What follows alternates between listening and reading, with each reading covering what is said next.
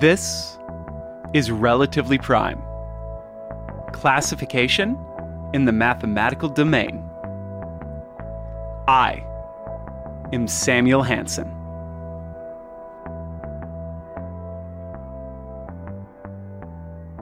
No preamble today. Let's get straight to our guest. My name is Fabian Müller. I used to be a mathematician. I studied at Humboldt University Berlin. To be honest, I think Fabian is still a mathematician. Once a mathematician, always mathematician is what I say. Plus, if I call myself a mathematician, then anyone who has achieved a PhD in mathematics like Fabian definitely deserves the title. What is true, though, is that once he had achieved that PhD, Fabian left academia and ended up working as the head of development for ZB Math. For those of you who are wondering what exactly ZB Math is and why I say it like it's something you already know, I'm sorry. ZB Math is a database of mathematical publications, which includes reviews of the papers, author profiles, and citation data amongst many other useful bits. If you are familiar with, say, Mathematical Reviews, MathSciNet, which, fair warning, I will use interchangeably throughout the episode, ZB Math is the German equivalent of those.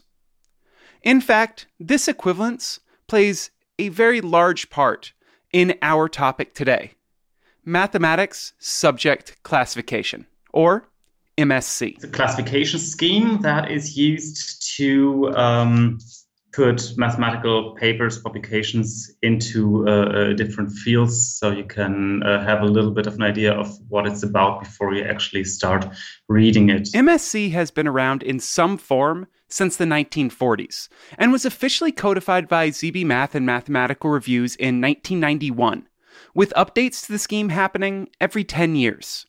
The primary use of MSC is to classify the publications in the ZB Math and MathSciNet databases.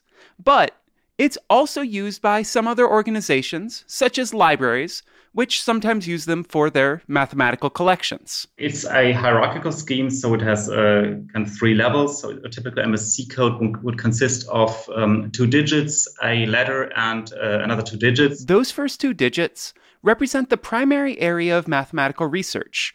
There are 63 such areas in the MSC, such as 05, combinatorics, 35, partial differential equations, and 97, mathematics education. Then the letter and the last 2 digits help describe what specific sub-area the work is being classified in. So once again, if we look at combinatorics, we would start with 05. And then, say we wanted to see graph theory, which is a sub-area of combinatorics, we would be looking at 05C. And then if we wanted to look at graph colorings, which is a sub-area of graph theory, which is a sub-area of combinatorics, we would be looking at 05C15. There are some outliers in the MSC that don't follow this exact pattern too. There's also a couple of special marks which don't have a letter in the middle, but just a dash or hyphen.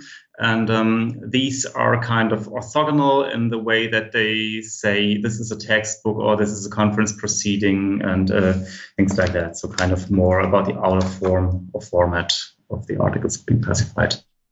I don't know about you, but I have always liked hierarchical orderings.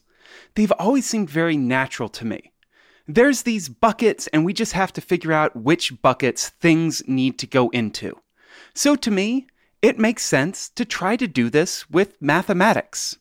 But that doesn't mean that it's clearly the right way to do things. For example, let's talk about the searching side of things. For a long time, the only way to create a really useful search was to classify everything, and to use that to facet your way to a good result. As computers became more powerful and search algorithms became smarter, keyword searching suddenly became much more useful and prevalent. Now, both ZB Math and MathSciNet do allow for keyword searching in their databases. But since neither are full-text databases, these searches rely on the basic data about an article, like its title and the review, and some extra metadata, like author-supplied keywords, to do this keyword searching. And that seems like it really should be good enough, right? An author really should know exactly what their paper is about and will, of course, provide exactly the right keywords that we would all need to find it using keyword searches. Right? Right? They are uncontrolled terms. Which means that these keywords are not being picked from a clearly defined list of terms so as to make sure all papers are using the exact same language for the exact same concepts. For example, say that you and I had to create keywords for 2 different papers about the 4-color theorem, and that I decided that the keyword should be coloring graphs, and you decide that the keyword should be graph colorings. Depending on how the keyword search was constructed, it's entirely possible that it would not recognize that these 2 keywords were talking about papers with the same underlying concept. In contrast to this, that hierarchical fixed scheme does actually provide a good way to have a fixed set of classification fields. So that means when you go to, the classification on toric geometry, toric varieties or something, they can be reasonably sure that you will get all those papers which should belong to that subject. One clear drawback for a hierarchical scheme of mathematical classifications, where every paper needs to be put into exactly one bucket, is that that's just not how mathematics works. Papers can be about more than one area at a time, or they can straddle the line between 2 closely related areas. ZBMath and MathSciNet have found ways around this by allowing more than one classification per paper. But it turns out MSc has some internal flexibility, which also helps with this issue. So it has actually links between the subjects. So it's not, it's hierarchically built from the foundations, but it has all these see also, and for other things, see this other topics. So it's not as if there are no links in between the different fields. But just because there's links between the classifications, it doesn't mean that assigning an MSc value to a paper is easy. Just ask the section editors at ZBMath and MathSciNet.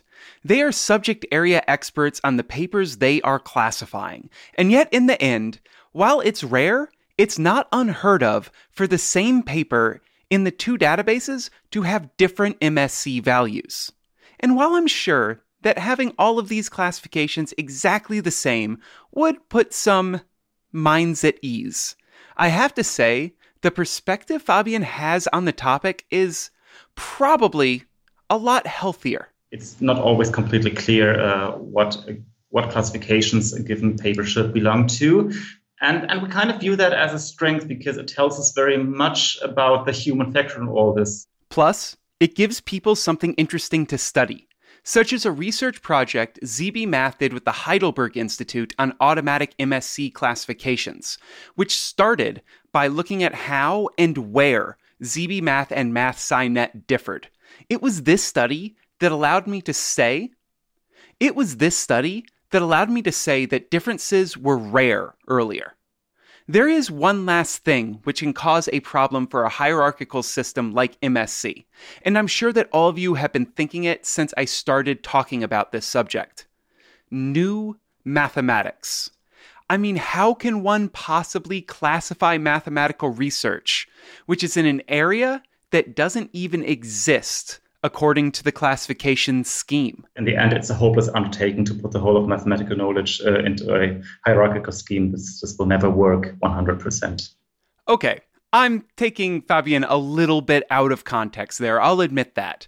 But it's true that no scheme will ever cover all of mathematics, as long as mathematics is growing and changing. Which is why the MSc grows and changes too.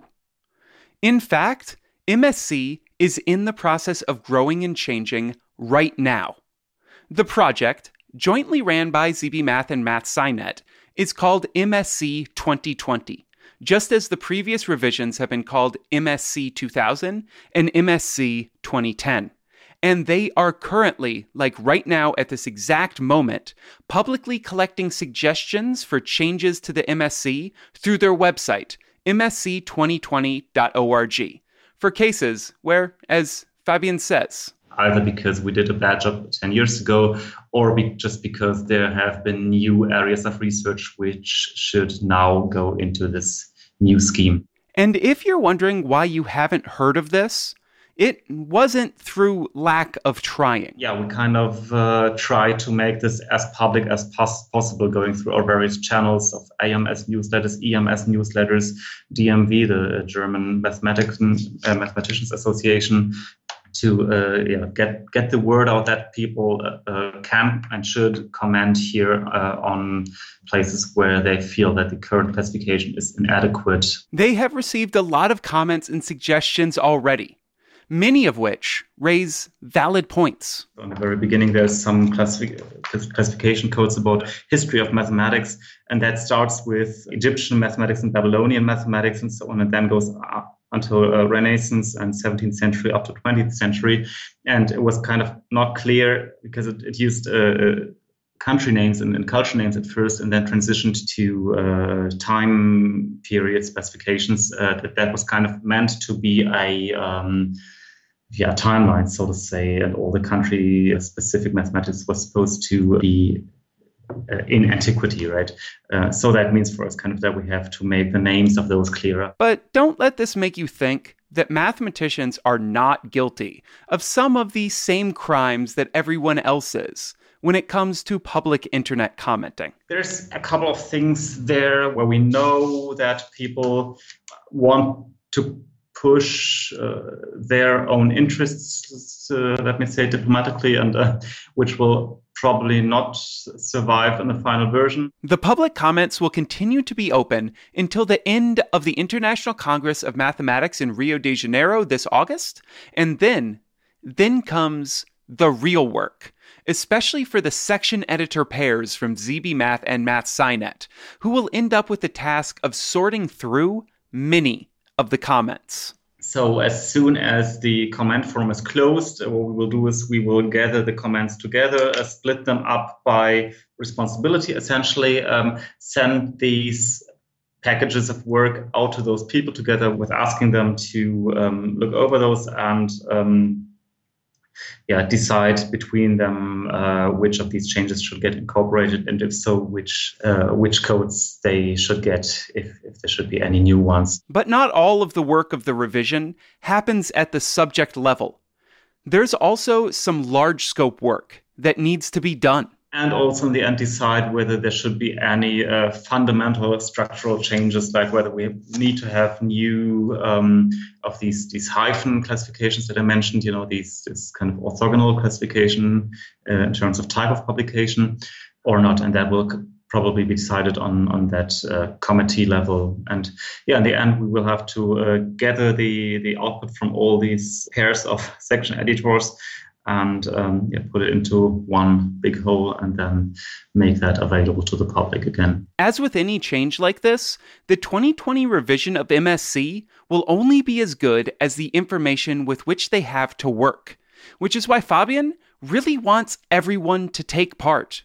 After all, the MSc classification, even if people don't use it for themselves, it is used for them. And in particular, Fabian makes a great argument as to why researchers have a strong vested interest in taking part in the MSc 2020 revision. Certainly for the findability of your paper as soon as people look to MathSciNet or to ZBMath. So if you want your research to be found by people that might be interested in it, that might build upon it, that might cite it, it's actually in your best interest to make sure that there's as many ways as possible to arrive at your papers. So, and that, of course, happens best if there is a classification that is appropriate for your particular research. So you should actually look through the MSc 2010, see whether there's enough granularity there, whether there's a field which adequately describes your field of research, And if not, propose to add it, or if you feel it's there but not exactly perfect, then make a suggestion for changing it. And you will actually do yourself a favor in the sense that many more people can find the results of your research. While I could easily talk about mathematical taxonomies and revising classification schemes for hours and hours, I'm actually going to leave it there, with Fabian's great argument as to why researchers should take part.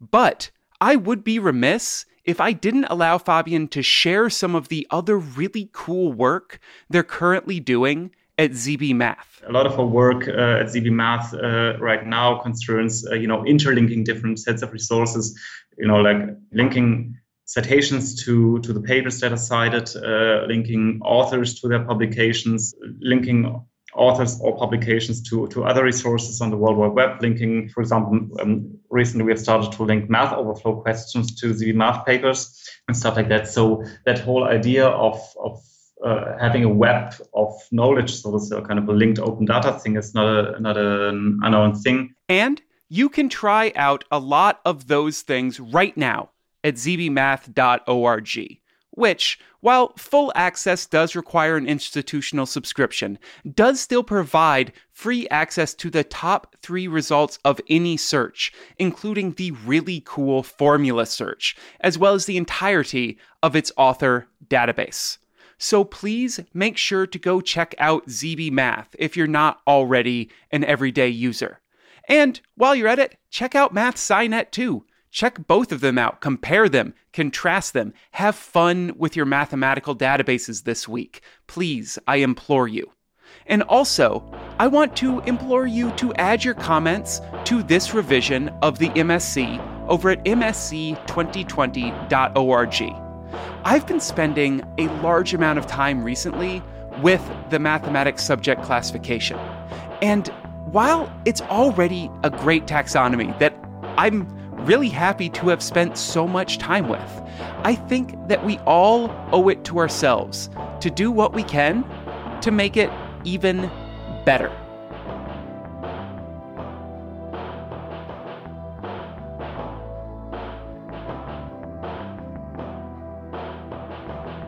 And that is all the time that we have for this episode of Relatively Prime. I want to thank my guest, Fabian Müller, for agreeing to talk to me from a very, very different time zone and helping to make sure that the call actually functioned. The struggle is real, folks. We really do put in a lot of work to make sure that these shows come to you. Which is why next I'm going to bring up that Relatively Prime is brought to you by its amazing patrons on Patreon. If you also want to help creating stories from the mathematical domain, please head on over to patreon.com/relprime or go to relprime.com and click support. If you do, I just might be able to keep paying my rent, which really would be awesome. The music in this episode that was in the very beginning and that I'm talking over right now is from Jazzar, who you can find over at the Free Music Archive or through the show notes for this episode on relprime.com.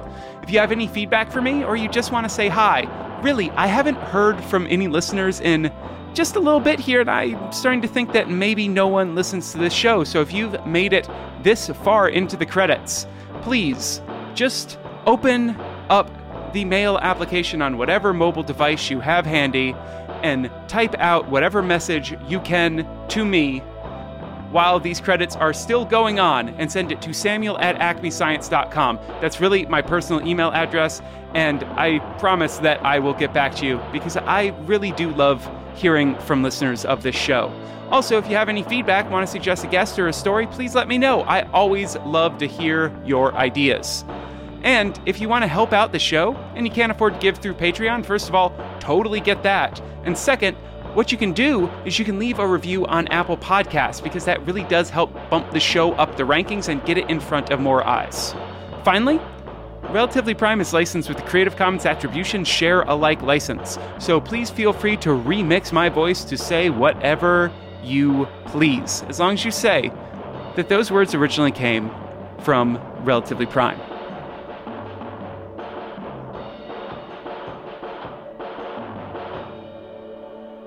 And, just to finish off here, I would like to wish all of you a 00A01 week.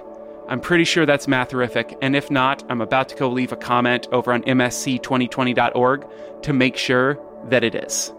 Bye, y'all.